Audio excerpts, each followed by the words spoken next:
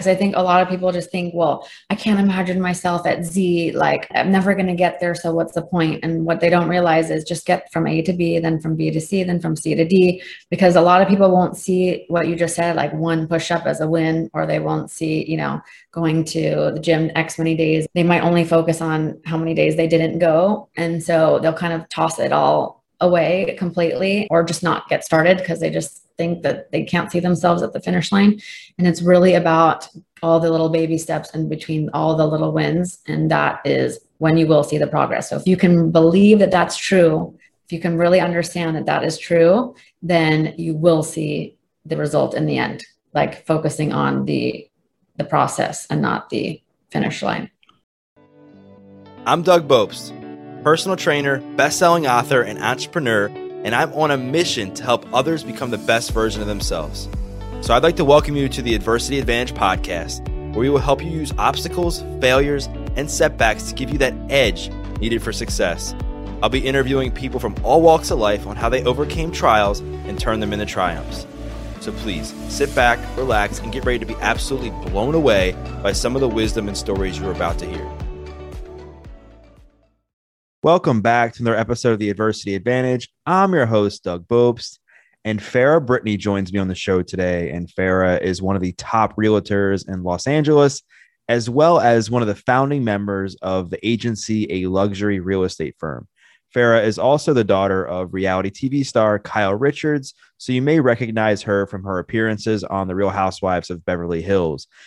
And since the start of her career, Farrah has impressively helped close more than $386 million in overall sales. Her early success earned her the 2014 Outstanding Rookie Award from LuxuryRealEstate.com, as well as Rookie Salesperson of the Year by the National Sales and Marketing Council in 2016. Farrah has also been named number 66 on the LA Business Journal's 500 Most Influential People of 2018. In today's conversation, we dive into parts of Farrah's journey that you may not be as familiar with. We talk about what inspired her to make the move from psychology into real estate.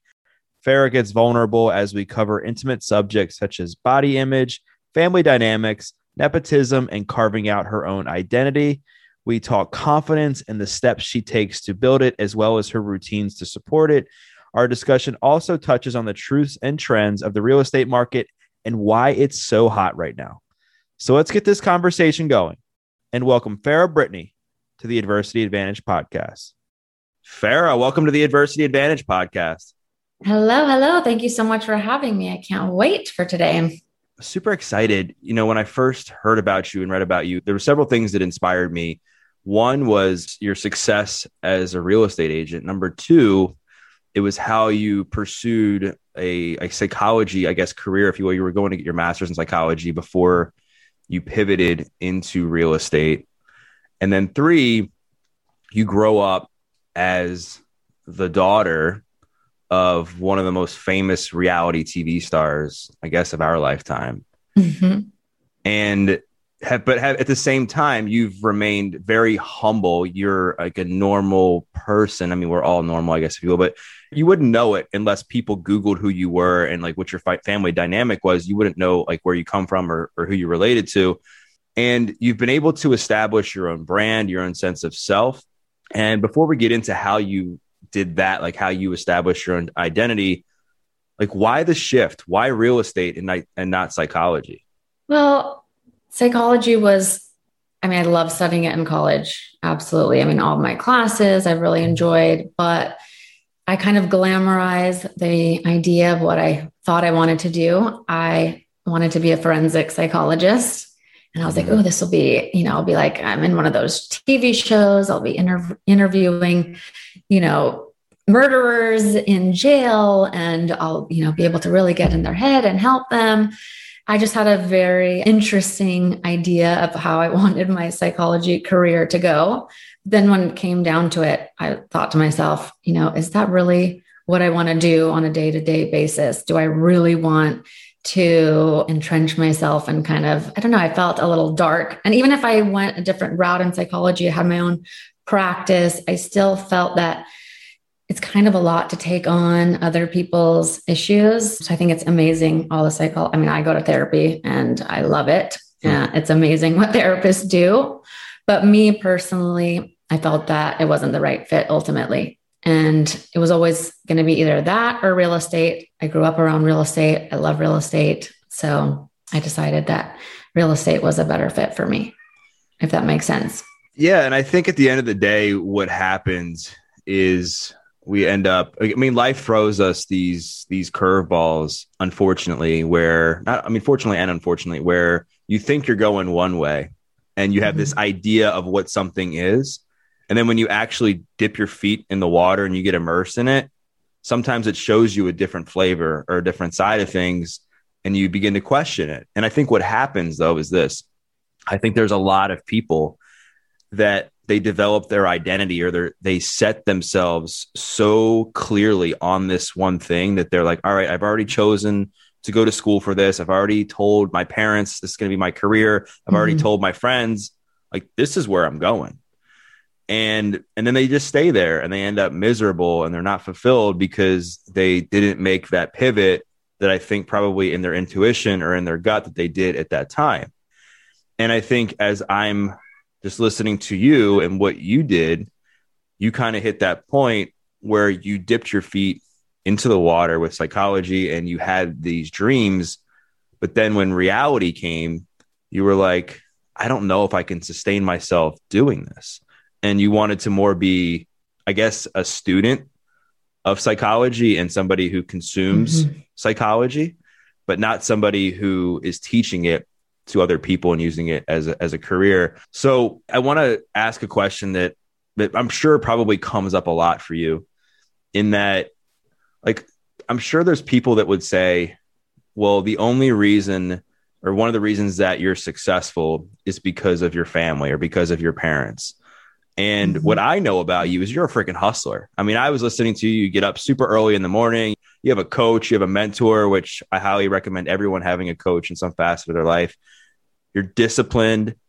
You're just a strong-willed person that just takes no BS and gets after it. So, like, where does that come from for you? And how did you use that to build a successful real estate career? Well, first of all, I'm very happy you brought this up, because I do get asked this question a lot, and it comes with a lot of history for sure. But you're right. I'm absolutely a hustler. I've been that way since kindergarten. I've told the story before, but when I one time came home from school and I was crying hysterically because I got an A-, and my mom was like, what do you mean? That's amazing. You did great. You got an A-. That's still an A. But for me, that wasn't enough. I've always been such a high or an overachiever, basically.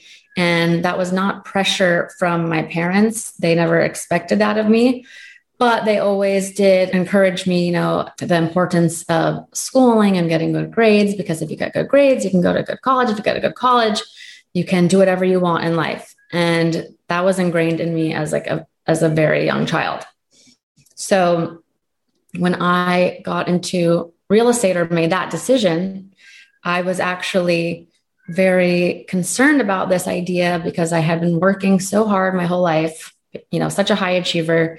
And the idea of working in the family business was something that I just thought, no, I could work anywhere that I wanted. In my mind, I felt that way. I could do whatever I want. Do I really want to work in the family business? Or is that like the easy way out, the easy route? And what are people going to say? And what are people going to think? And, I should do something else. But at the end of the day, that was something that was within me, a need to prove myself, as I, was doing my whole life. Always felt the need to prove myself, be the best in my class, this, that, whatever. So ultimately, I did decide to go into real estate, and I knew that was going to come with all this kind of stuff. And actually, a recent interview I did, I talked about this, but it didn't go much further than that. And I posted something about the interview, and someone wrote, they didn't even listen to the interview, but they wrote a comment on my Instagram and said, if she didn't mention nepotism and generational wealth as why she's successful, then she's lying to you. So when I read that, it immediately struck a nerve, because this is exactly like one of my big insecurities. Yeah. And I got into a heated debate with this person that ended up being actually not a debate, but just actually a very healthy discussion, and something that I want to bring up now because this is something that comes up often. And basically, they ended up saying, well, you had a very privileged life. Your parents put you through school, and that's 100% they're right. So I do want to acknowledge that. I did have a privileged life. My parents did put me through school, which I know that not everybody has that opportunity, but a lot of parents do put their kids through school, and they don't necessarily excel in school. Just because your parents put you in school, you still are, you have to take advantage of that opportunity. So real estate, being in the family business is similar in that. Of course, I'm in an advantageous position working in a family business. I've been there since day one, though. We could have flopped. We became successful, but it was up to me to take my position and actually excel and become successful. So, I don't define myself or my success by the fact that, my parents put me in school and all these things, but it absolutely contributed 100%. It's part of my story.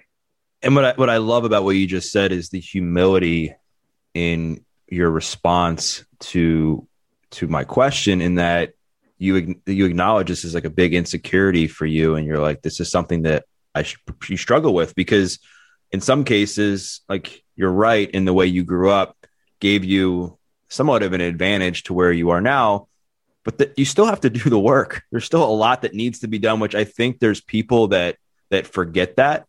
They forget that even though you come into a situation where maybe you have a few extra steps that you've already accomplished just by nature of your circumstances, you still have to keep moving forward, and you still have to do something with that. I'm sure if you wanted to, if you could have just not worked, or you could have just gone on and pursued something else, or, not gone into the family business or whatever, but you didn't. And I think people, like, here's the thing.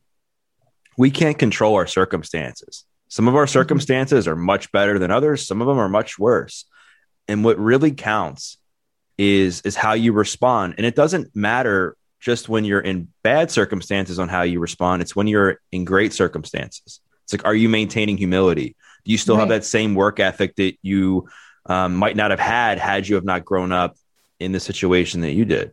And I think people forget that you grew up in this situation. It's not your fault. There's a difference between being pompous and arrogant and just completely full of yourself, I think, because of the situation you're in.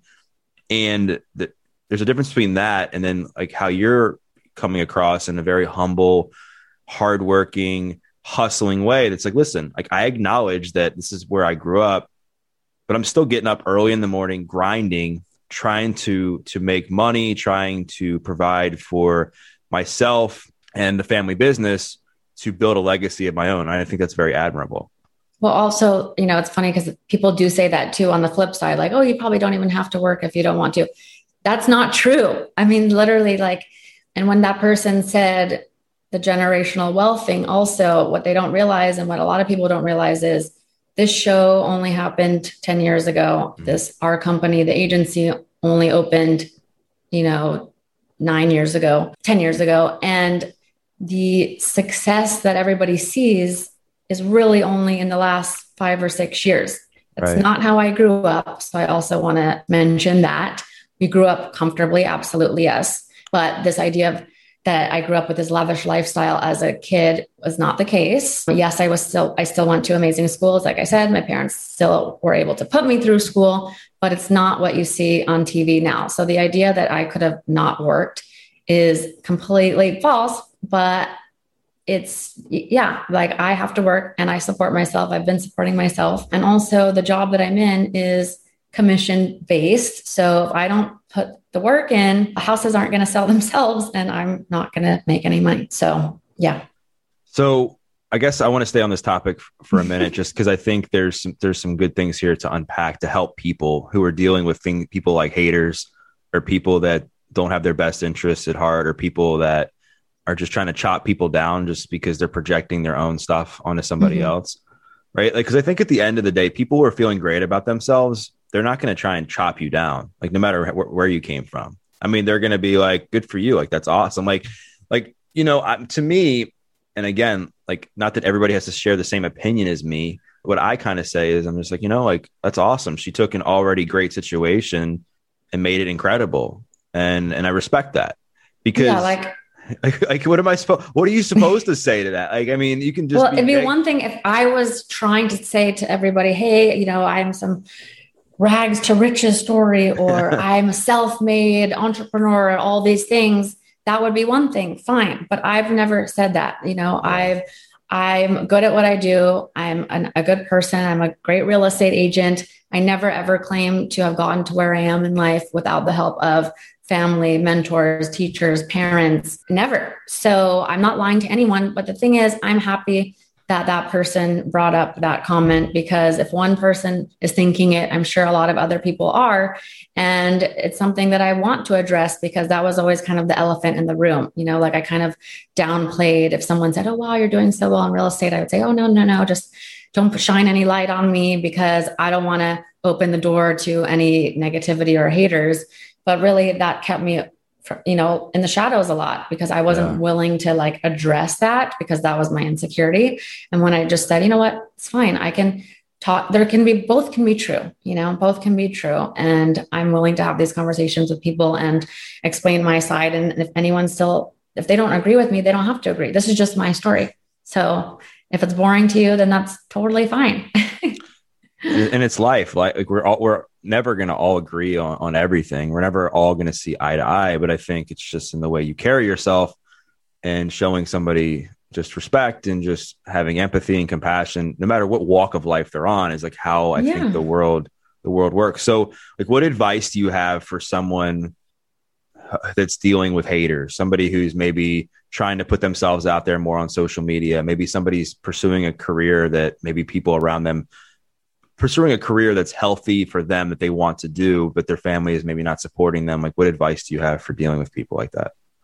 We will get you back to this episode of the Adversity Advantage in just 1 second, but first wanted to let you know that this podcast is brought to you by Paleo Valley. I think I have found a new addiction, and that's the Paleo Valley beef sticks.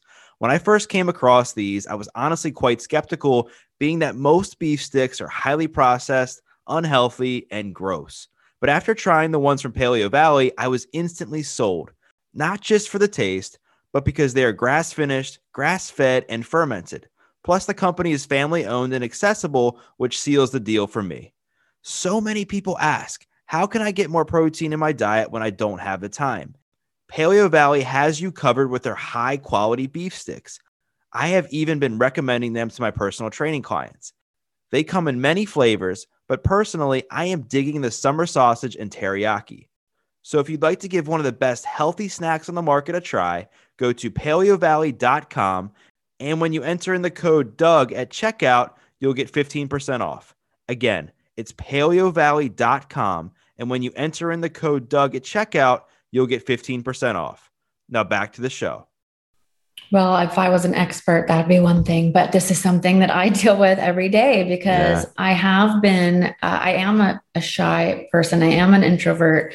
Actually, I think of it as like, there's two sides of me. There's that person, the shy, introverted, I'd rather be in the shadows, kind of doing my own thing, very private. But then there's the other side of me that's like, I have a lot to say. I'm opinionated. I do want to use my voice and speak up. And then I'm constantly trying to reconcile these two sides of myself, because when I want to speak up, sometimes I'm like, no, don't bother, because that's going to come with, like you said, the haters and the criticism and the judgment. So, but that's not an excuse to silence yourself, to appease people that you don't even know, and then feel that you're not living your best life or living your truth or being your true self. So that's actually been like what I've been dealing with myself personally over the last couple of years, is how can I just be more authentically myself? And I don't mean that I'm not authentically myself. I'm not a fake person, but how can I be myself without worrying so much about offending one, kind of person or dealing with critics? So this is like an everyday thing for me. And how I would tell people to deal with that is just think of where you want to be in life and all the things that you want to do, and maybe people that you look up to or respect, And do you think they got there by just trying to please everyone and being polite to everybody, or by not speaking up, or by just sitting there doing nothing? No, it comes with the territory. To be your authentic self might, mean that not everybody likes you. So if that means that every day you have to give yourself a little pep talk, then that's what you need to do. I constantly have to tell myself this, like, it's okay, just do it. It's fine. It's fine, And then I just say, then I just do it. So that's basically what I would tell you guys. Well, and I think that's great advice, because I think in order to be successful in any area of life, you have to be willing to put yourself out there. Mm-hmm. And just know that the more success you have, there's going to be more people, I think, trying to bring you down.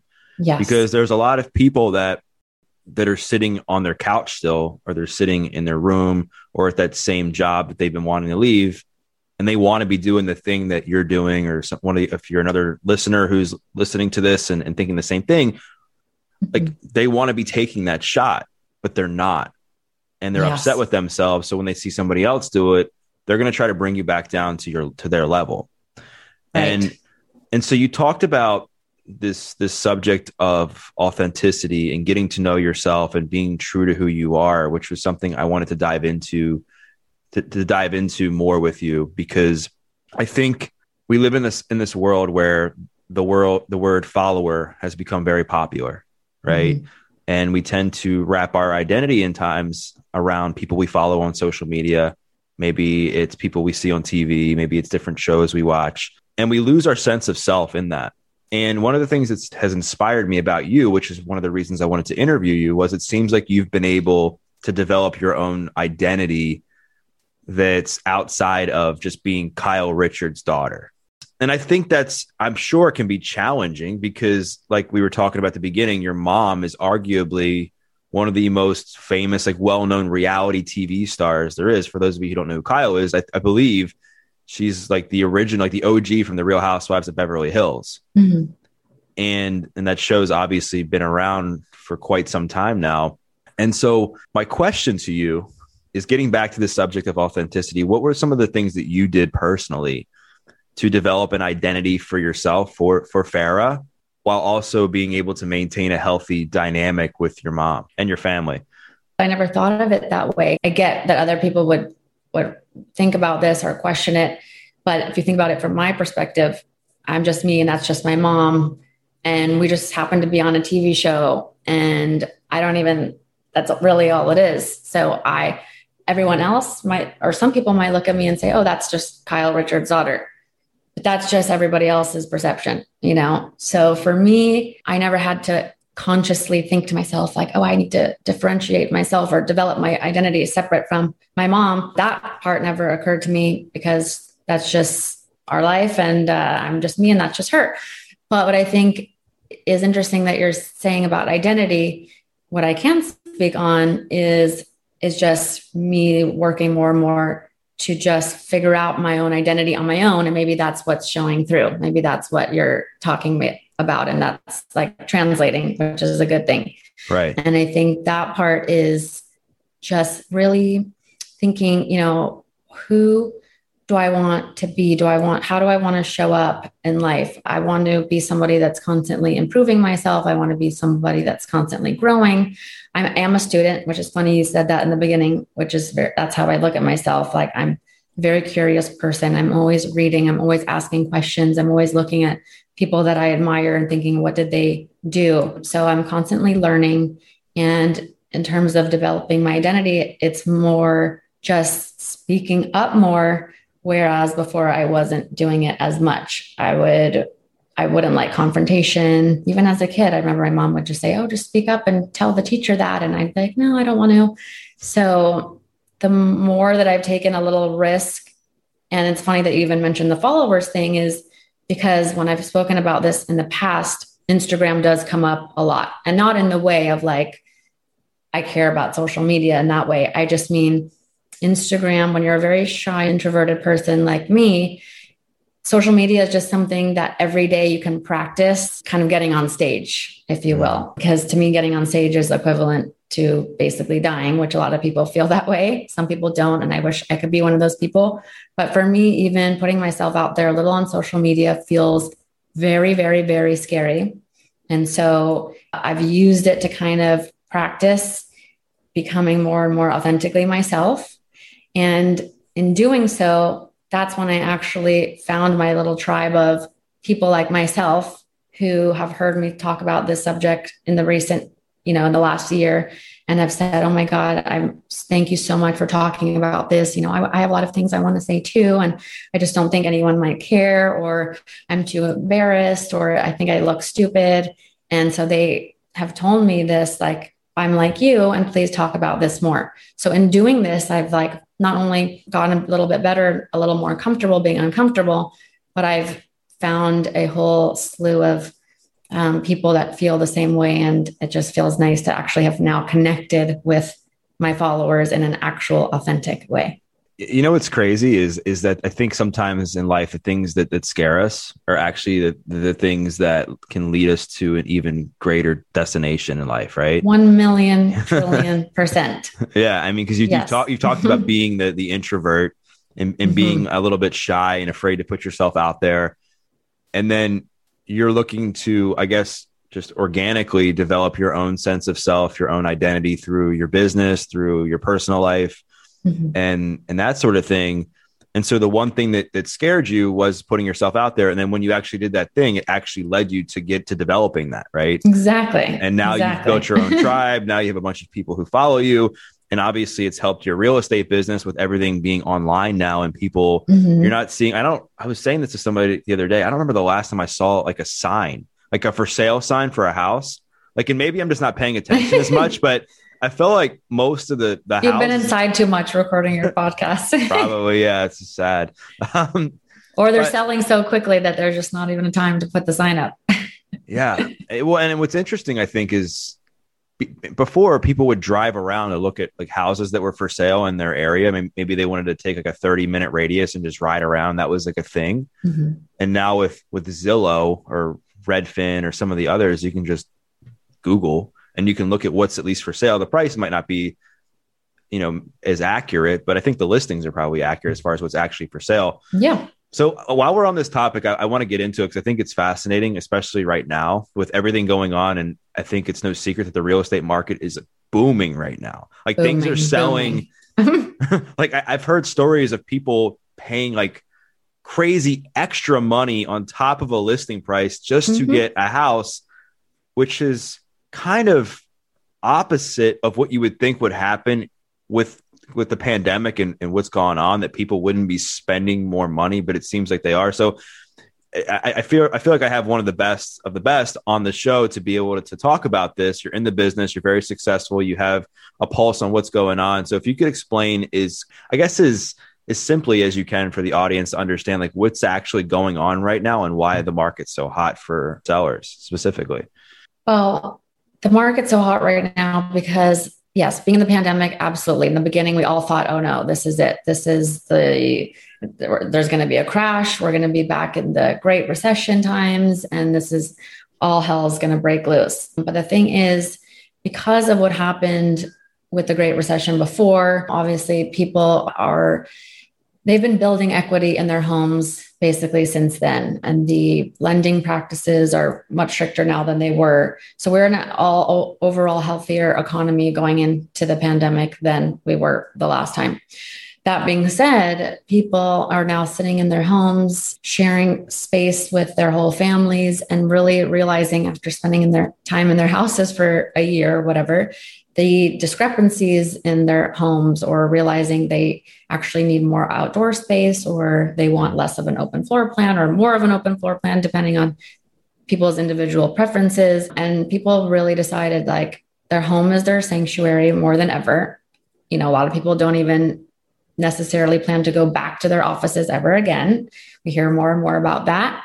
So it's really like, okay, well, I'm willing to spend more on such an important investment in such a, the sanctuary where I'm going to spend all my time. So people are wanting to move. They're wanting to upgrade. They're wanting a change of scenery. And then the third part of it is the interest rates are historically low, and they have been. I mean, they've been a little more fluctuating the past couple months, but still they've been so low. I think they said something like since the 70s, we haven't seen interest rates this low, Wow. Which means that buyers can also afford more. They can also afford more, but that also means that there are more buyers out there for all of these reasons. So the competition is so high, and there's been, a low supply of inventory, I think, for the most part, nationwide, especially in big cities, for so long that means, the demand is so high. And that means that there's such competition, people making offers, buyers making offers, multiple offers.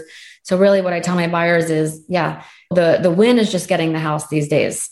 Unfortunately, some people have to overpay, and the sellers are benefiting. Absolutely. So hopefully that answers your question.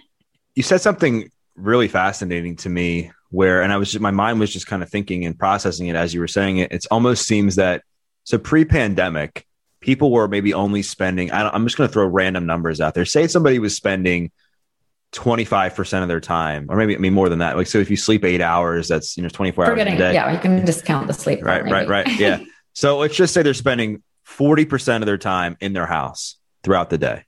Okay. So their house is important, but maybe it's not as important as if it is when you're spending 75% of your time in a house. And so what I think has happened, again, I could be wrong, but just based on what you were saying, when they're considering the house like their sanctuary, is people are like, oh gosh, if I'm going to be spending more time in a house, I better make sure it's the one that I want. I better make sure that it's one where my kids can be able to do certain activities. I want to make sure that I have a nice office. I want to make sure that maybe I put in different amenities that I wouldn't, because I used to be able to have those amenities at other places that I was going to more freely. And I'm sure it's just been like a mindset shift for people to say, you know what, I don't mind spending the extra money to be able to have the convenience of doing a lot of the stuff that I would have to travel and leave to go do that I can now do in the comfort of my home. Are you seeing that? 100%. Yes. Yeah, yes. okay. I was going to say 1,000, but 100 or 1,000%. Definitely. Yeah. Probably people are spending less time in restaurants. Well, obviously not probably. And realizing that they now enjoy cooking more at home, or they built a little home gym in a bedroom or outside or in a garage. I did the same, and they might never be returning to the gym again. I'm one of those people. I mean, never say never, but so that's absolutely correct what you're saying. Or maybe saving a little money somewhere else, and whether you are or you're not, you're willing to invest more regardless into making your home sanctuary really someplace that you can be happy in every day, spending more time. So what are some of the things that you're seeing people are considering now non-negotiables for their home that maybe before they weren't? Like, meaning I would guess there's going to be more home gyms built because people are now like, oh, the gyms have been closed for a period of time and I've gotten used to working out at home. I'm going to make this a little bit nicer. Or maybe there's been better home offices built because people are working from home. Is that what's been the biggest like non-negotiable you've seen?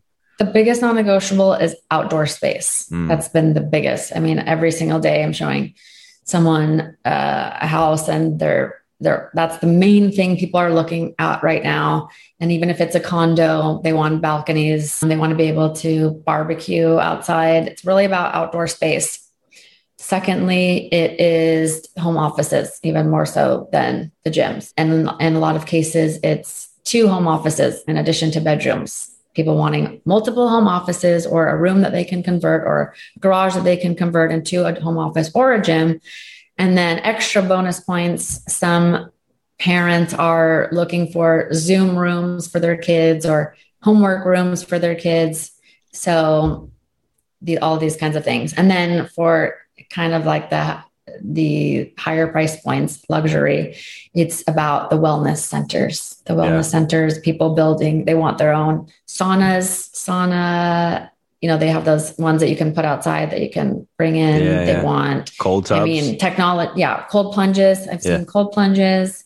And then kind of like the high-tech machines, even like the red light machines, and all this kind of wellness technology. People are really into that. So gone are the days of making sure that you clean off the kitchen table or dining room table to do your homework. You got Zoom rooms and homework rooms for kids. Zoom, exactly. So I think the last thing I want to touch on with this part of your journey with the real estate is is just like your clientele, and not obviously specifically, but I've seen some of the homes that you've listed. They're like tens of millions of dollars. Mhm.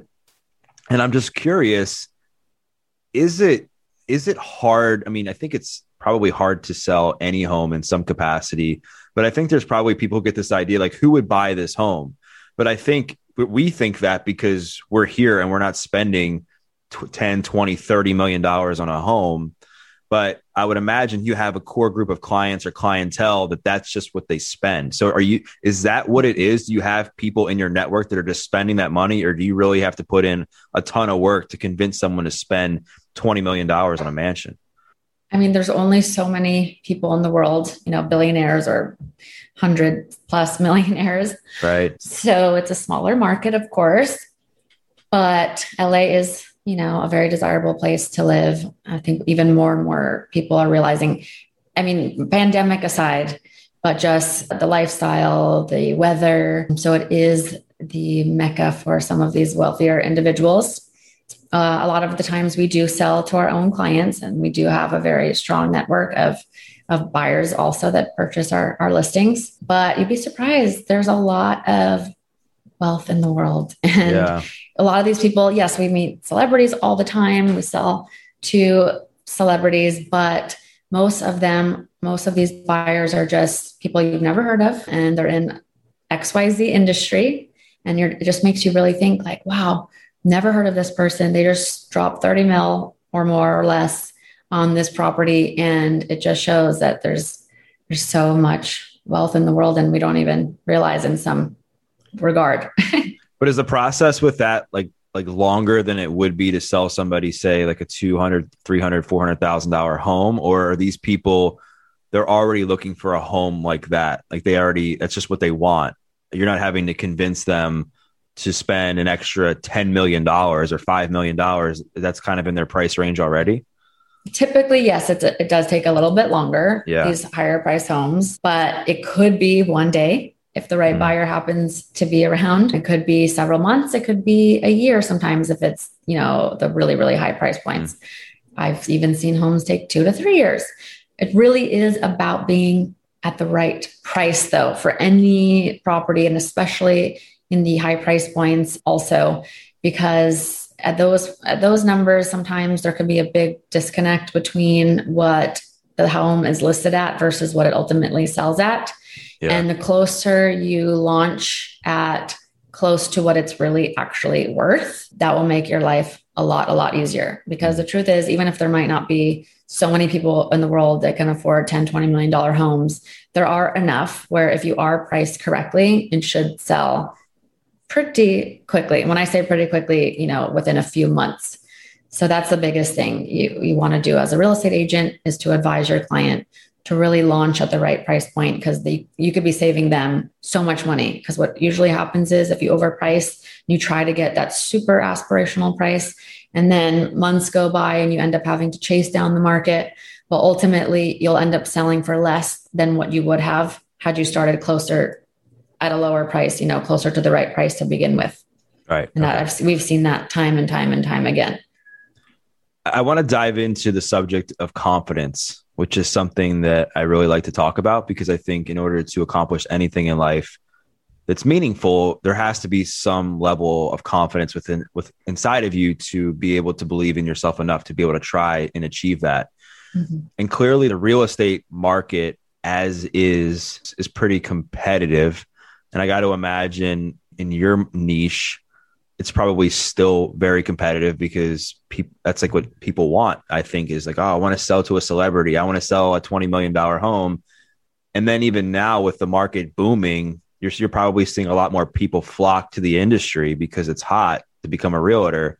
Mm-hmm. So what are some of the things, like, say it's like closing day, or you're going to show a home, and you're unsure if it's going to be sold, or you're unsure if the client's going to be interested, but you want to like show up just feeling your best. You want to just have that swagger to know that you're just going to go and get it done.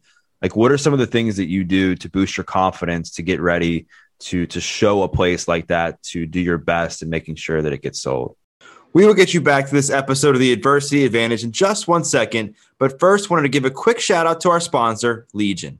If you're anything like me, you only take the best of the best when it comes to supplements, and you're always looking for those that are also backed by science, use natural sweeteners, and fully transparent with their ingredients. This is why I love the products at Legion, which is also the #1 all-natural sports supplement company in the world. I currently am enjoying their vanilla plant protein, which goes into a post-workout smoothie after I work out, or it acts as a quick snack while on the run or between clients and interviews. I think we can all agree that 2021 is a year that we need to make health a priority, which is also why I consistently take their Triumph multivitamin and immune support to ensure that I am doing everything I can to feel my best. So if you want to follow my lead and take the best supplements around that have free shipping and 100% money back guarantee, go to buylegion.com/Doug and use code Doug to get 20% off your first order. Again, it's buylegion.com/Doug and use code Doug at checkout. Now back to the show. Great question. Well, first of all, there's no worse feeling than being a real estate agent and running, like racing to a listing right in the nick of time, not having enough time to open all the doors. Seems very straightforward. But we deal with you have to open gates and take the alarm off. Sometimes the key isn't there, doesn't work. You really do want to give yourself enough time to make sure that you're not stressed. So that way you can come into it confident and calm and not in a frenzy. So I like to try to get to all my listings, depending on the size of the house, to give myself ample time to get everything set up and go the extra mile, light candles, put a vibe, put the music on. And that is step 1. Step 2 is preparation. So you don't want to be caught off guard when somebody asks you what's the lot size of this property? What year was the house originally built? Or even other questions like what year did your clients do renovations or anything like that. You want to be as prepared as possible and even go the extra mile in case they ask you, well, didn't that house next door sell last year? Or who bought that house across the street? So the more information that you have prior. And, sometimes I'm driving to the listing and I'm actually reminding myself of this information, making sure I have it all down. So it's not like I just know everything all the time. We can only know so much. So I'm constantly reminding myself of the stats. If I need to look something up before, I do. That way you are super confident to be able to answer every question that you possibly can. Obviously, if you can't, don't make stuff up. You can get back to them, but you don't want to be hit with 5 different questions that you don't know the answers to. Mm-hmm. And thirdly, it's really, yes, we're showing property you want to sell. But to me, the confidence isn't I don't want to just show every single thing and just say, oh, here's the kitchen, here's the living room, here's the bedroom. Hello, people have, they know those things.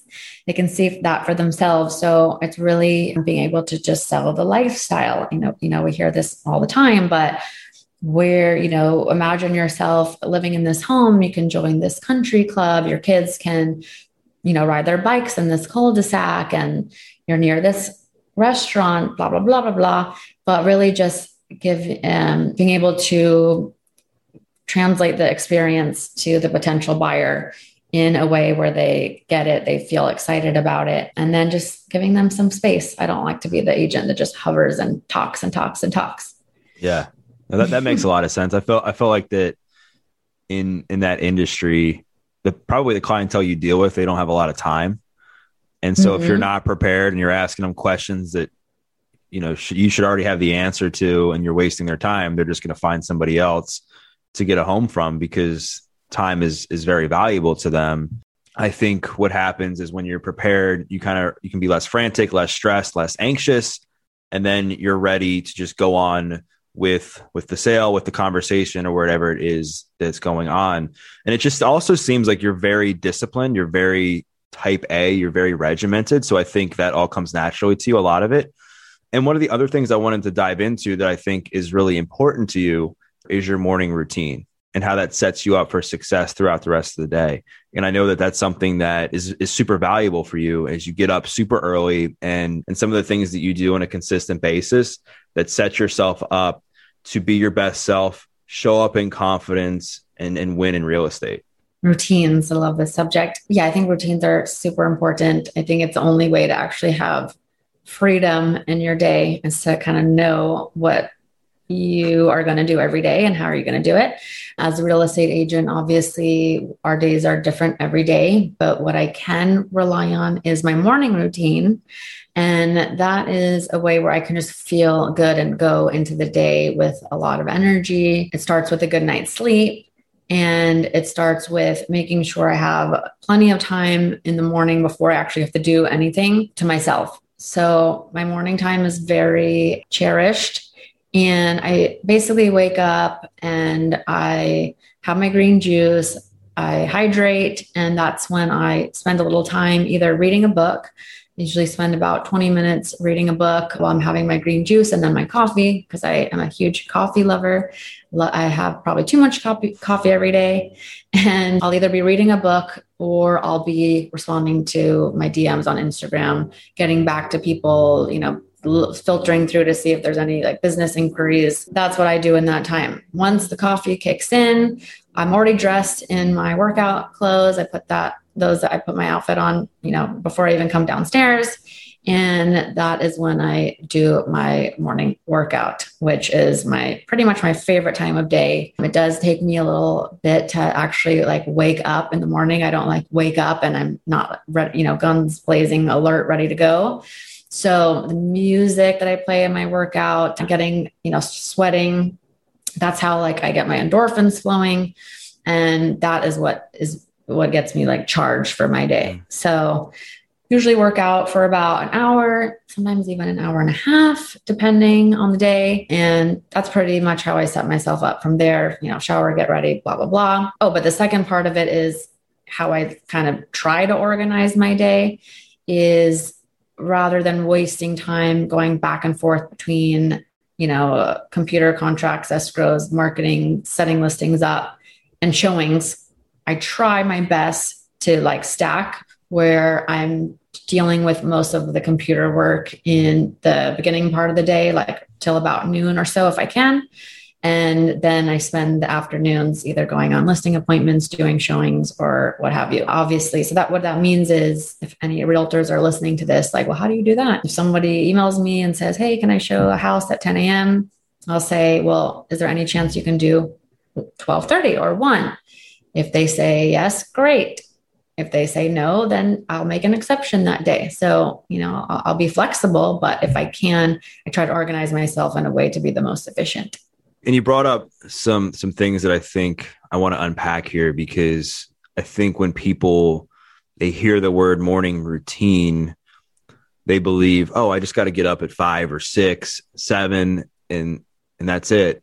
It starts before. It starts when you go to bed, because if you don't get a good night's sleep, then your morning is completely thrown off.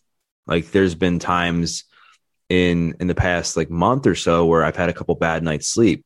And I've seen it just spill over into my morning where I'm groggy, my energy's down, and I now have to recover from that. And you also mentioned the importance of getting your body moving first thing in the morning. And really, a lot of people like to work out first thing in the morning. And I think it's important. And as a trainer, I advocate for people to exercise and move their body whenever they can, whenever it's convenient for them. But this is what seems to work for you. And again, this is where I believe having a sense of self and your own identity becomes super helpful, and that you're able to establish something that works for you and then stick to it and kind of quiet the noise of what everyone else is doing and stay true to what you have going on in your certain routine throughout the day. And I want to touch on health and fitness, because I know this is something that you began to take a little bit more seriously, I guess, a few years ago. You had just turned 30, I believe. And you're like, it's time for me to make a change. And I don't know if there was something going on with your health, or it was just, it's that time. I got to really make sure that I'm investing in this area of my life so that I can, be healthy as I get older. I can be my best at my job, my relationships, that sort of thing. So what was the thing that inspired you to take your health more seriously? Well, there were a while where I kind of was struggling with my weight. For me personally, I was not comfortable. I mean, I had a few extra pounds that I wasn't happy with. And so not that you should base like, oh, now I basically was like, okay, it's my 30th birthday. I want to get into more of a ritual where fitness becomes more of a ritual versus what I was doing before, which would be like, I'd work out sporadically and then I'd be like, oh my gosh, it's summer. Oh God, I need to lose 15 pounds in a month or whatever, or it'd be like some certain event. And I would just bust my ass trying to, get ready for a certain something. I'd lose the weight and then I would gain it back, kind of yo-yoing for a while. And so when I was turning 30, I wanted to make a promise to myself where it wouldn't just be something that I was doing to get ready for one specific thing, even though it sounds like that when I said it's turning 30, but I wanted to make the promise to myself that this was going to become a ritual that I was just going to be consistent throughout the whole year for the rest of my life as much as possible, rather than taking months off and starting, times 100. And to me, that meant like, okay, how do I actually make this a ritual? And it had to do with what you just said, like moving your body. I didn't have to be like, okay, well, if I don't do a HIIT class or do some crazy boot camp class, then it doesn't count. It'd be like, no, that doesn't matter. If I can get even 20 minutes in today, then that's all I need to do, as long as I'm moving my body every day. And then so I didn't make it like hard on myself. I made it something enjoyable and easy. And then from there, it's like, oh, wow, I can actually do this every day. Let me add on 30 more minutes, or let me make it a little harder. Let me build on this. And so slowly it became a ritual. It turned into that. And now I've been super consistent with my workouts. What you mentioned before, like working out first thing in the morning. Before, I hated doing that. Like I was so anti doing that. But now I really feel that that is what relieves anxiety for me throughout the day. Like the days that I don't work out in the morning, the whole day I feel tense. And I used to hear people say that before, and I really didn't really get it, or I didn't really believe them, or I just thought those are, that's what that kind of person says. And that's not me. But now I get the importance of like being outside in the morning or moving your body in the morning and how it makes you feel the rest of the day. Yeah.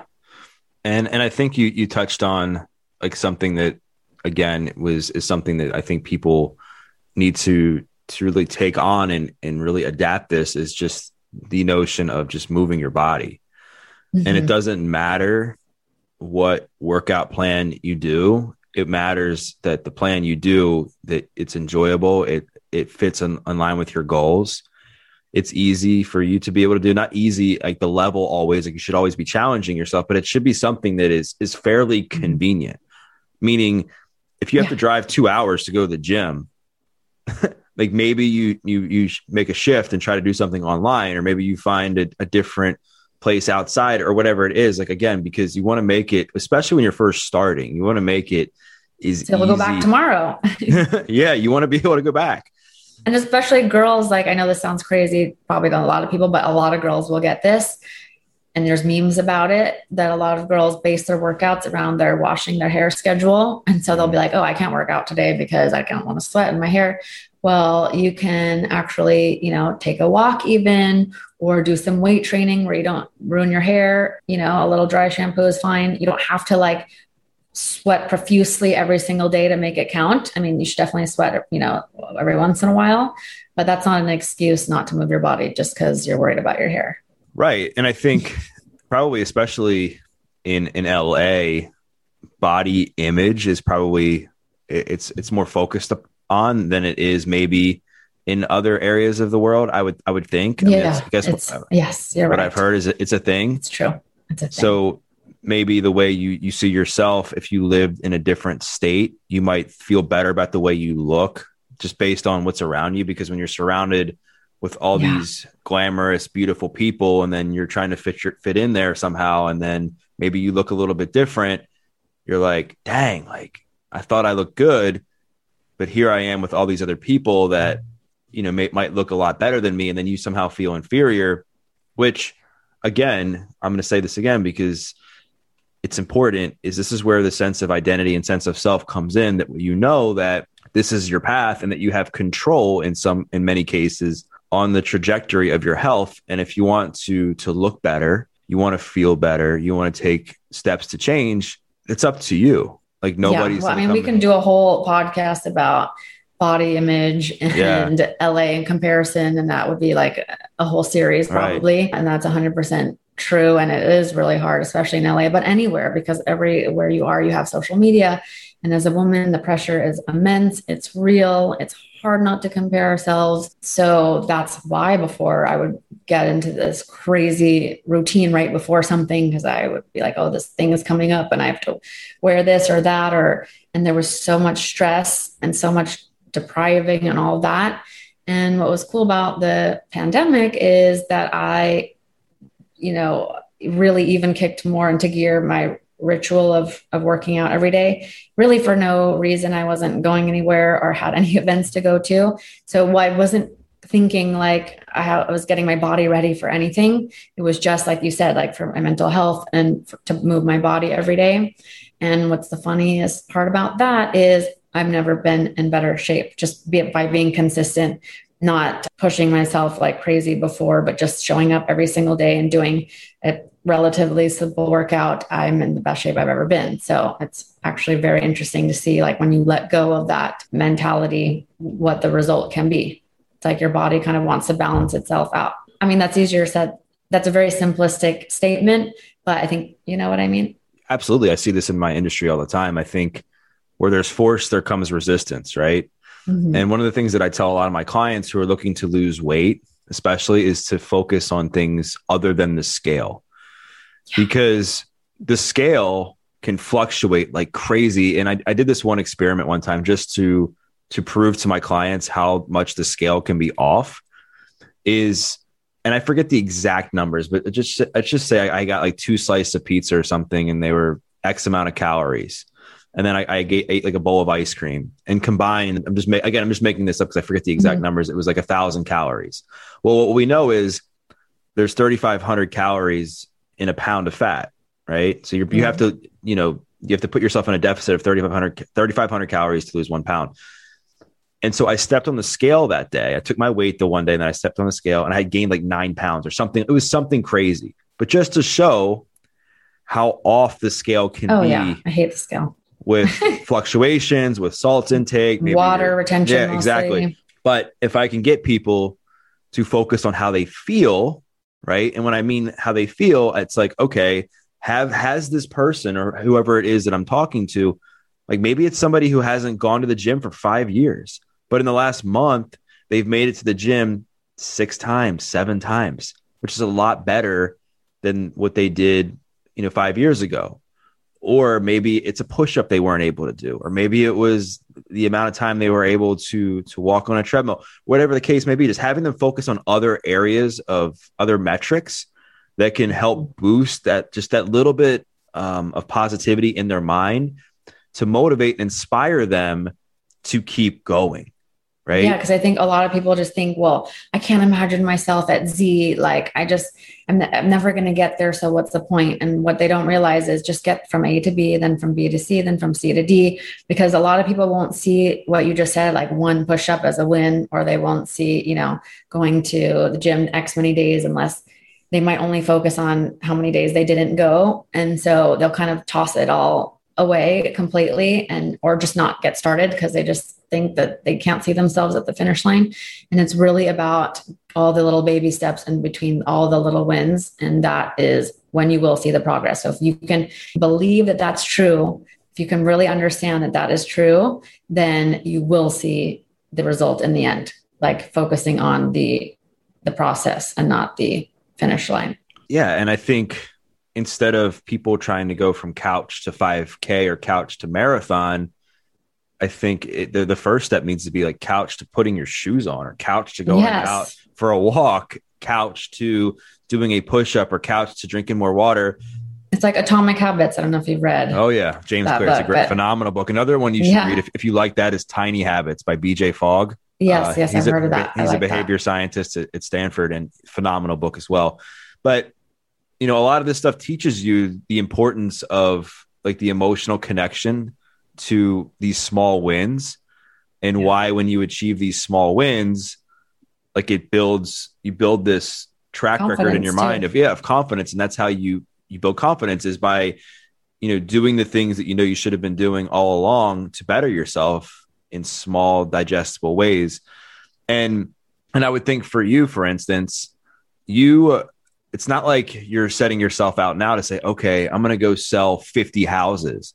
You're just like, all right, I just got to sell one house. Then I move on to the next house and the next house and the next house. Because if you try to sell 50 houses at once within a day or two, what's going to happen? You're not going to sell any of them because you're going to be scattered. You're going to be flustered. You're going to be so overwhelmed that you're going to be like, I can't do this. And it's the same thing with fitness. If you're like, I'm somebody who is trying to, run 10 miles today, but I've barely gotten up off the couch in the last 3 months. Like, how overwhelming is that going to feel to you? Exactly. I mean, I think having goals, obviously, yes, are important, but take them with a grain of salt and really don't, and just take one step at a time, basically. So yes, have goals, but again, focus on the process and the journey. Yeah. And of course, having goals is very important. And I think having long-term goals is crucial as well. But there's not one person who achieves these massive goals without doing the necessary things every single day, without going from A to B, from C to D. And I always say, confidence isn't built by getting to the top of the mountain. Confidence is built by continuing to get back up each time you fall on the way up. I love that. That's how confidence is built. Yeah. And of course, when you get to the top, it's not like, wow, you're not keeping your eye as much on the prize. Like, yeah, you might get some notoriety and all this stuff. But I think what happens more so is like, man, look at how far I've come. Look what I had to get through to get here. Look at how many times I thought I was going to quit, or I wanted to just fail, or just wanted to stop, and I didn't. And here I am. Best feeling. Yeah. And so, and so the last question I have for you is, you touched on something that I kind of want to go into a little bit, and that's the body image stuff. Mm-hmm. And we don't have to go too deep on it today, just for sake of time, but I'm sure with the obesity rate in America, the way it is, super high, people are struggling with their health, and you have a lot of people that are probably struggling when they look at themselves in the mirror and having a hard time, really showing themselves any kind of love based on the way they look. Mm-hmm. And while I do think that situation in itself isn't positive, I don't think losing 100 pounds or being 150 pounds overweight is necessarily obvious. It's not a good thing, right? I mean, there's a lot of health risks that go along with that. But what I do believe is you have to maintain some sense of optimism to be able to get through that. So, what advice would you have if there was somebody listening to this who maybe is struggling with the way they look in the mirror and is just completely lost, beating themselves up? They see themselves and they're just completely miserable with the person they see in the mirror. What are some things that they could do to maintain some sense of positivity about themselves while they're on that journey? Well, I would be lying if I said that I'm a perfect person at self-love. I think we're all very critical of ourselves. I'm extremely critical to myself, but there are two things that I think about when I'm feeling that way. Well, first is knowing that everyone feels this way at some point. So even I'm sure supermodels feel insecure and have flaws. So you're not alone, one. The other two are more important, which are, when you think of the thoughts that you're saying to yourself, would you say that to your best friend? Would you tell your best friend, you look disgusting, or, your stomach is bulging out, or that is so ugly on you, you shouldn't leave the house today, whatever. So I like to think it's okay to have those thoughts, but when they come up and you catch them, try to turn it around and think to yourself, would I say that to my best friend? No. What would you say to yourself if you were your best friend? And then I like to make that shift. And the last one is, if you're criticizing a specific body part, why not think to yourself, instead of, my big fat thighs, what about, I'm so lucky that I have 2 legs to walk on, that I can run, even though I hate running, that I have a healthy body that can move, etc. So every time I've read that in, books, magazines, or people saying that, I think now that is a powerful, beautiful thing. We take these things for granted, and then we batter ourselves and destroy ourselves over them. And we really need to be grateful for our bodies. So that's the advice that I would give.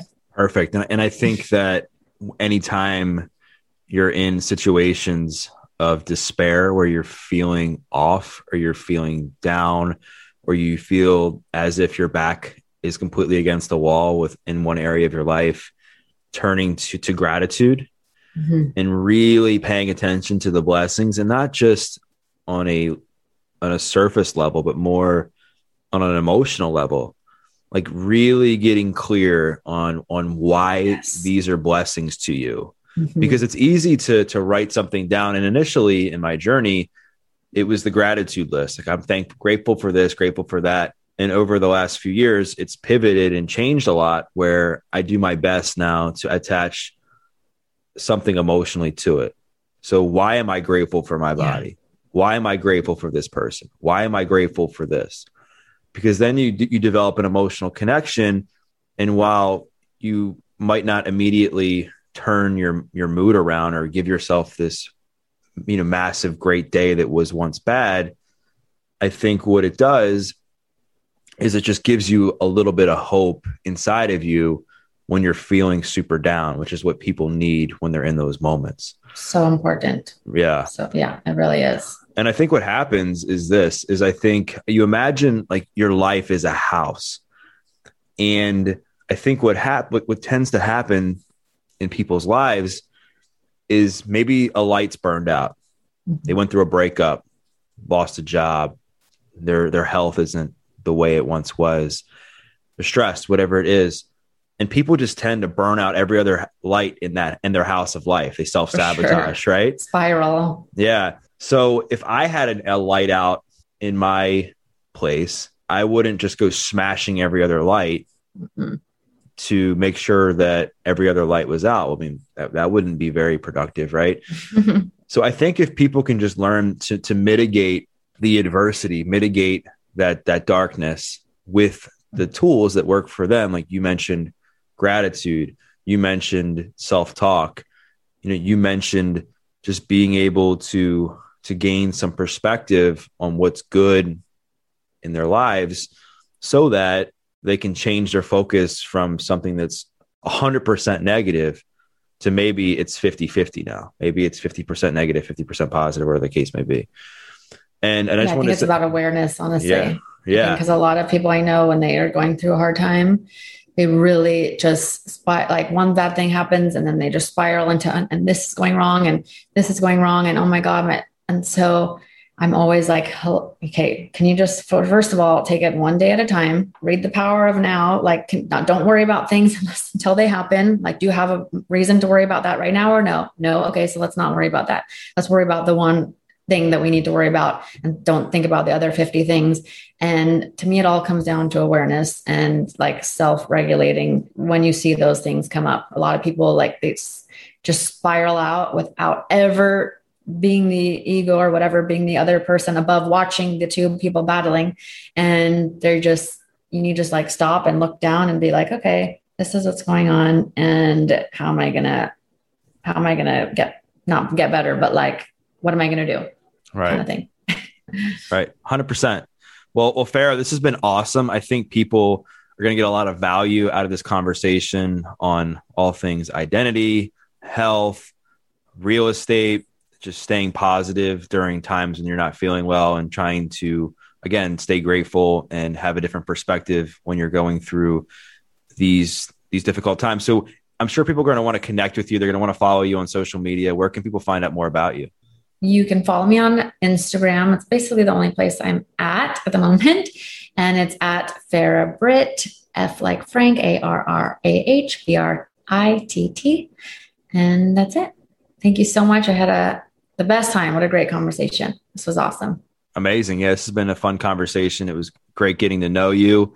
And I was very intrigued to have this conversation for many reasons.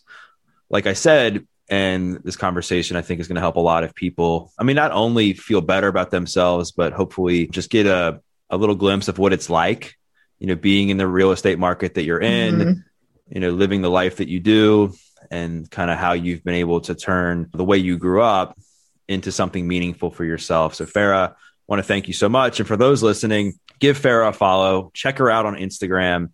And as I always try to recommend, if something resonated with you, if it was something that she said that touched your heart, we love to hear feedback. Tag Farrah, tag myself with a takeaway or something that you're going to implement into your life so that it can allow you to become a better version of yourself. And we once again thank you for listening to this episode of The Adversity Advantage. I'm your host, Doug Bopst. We'll see you next time.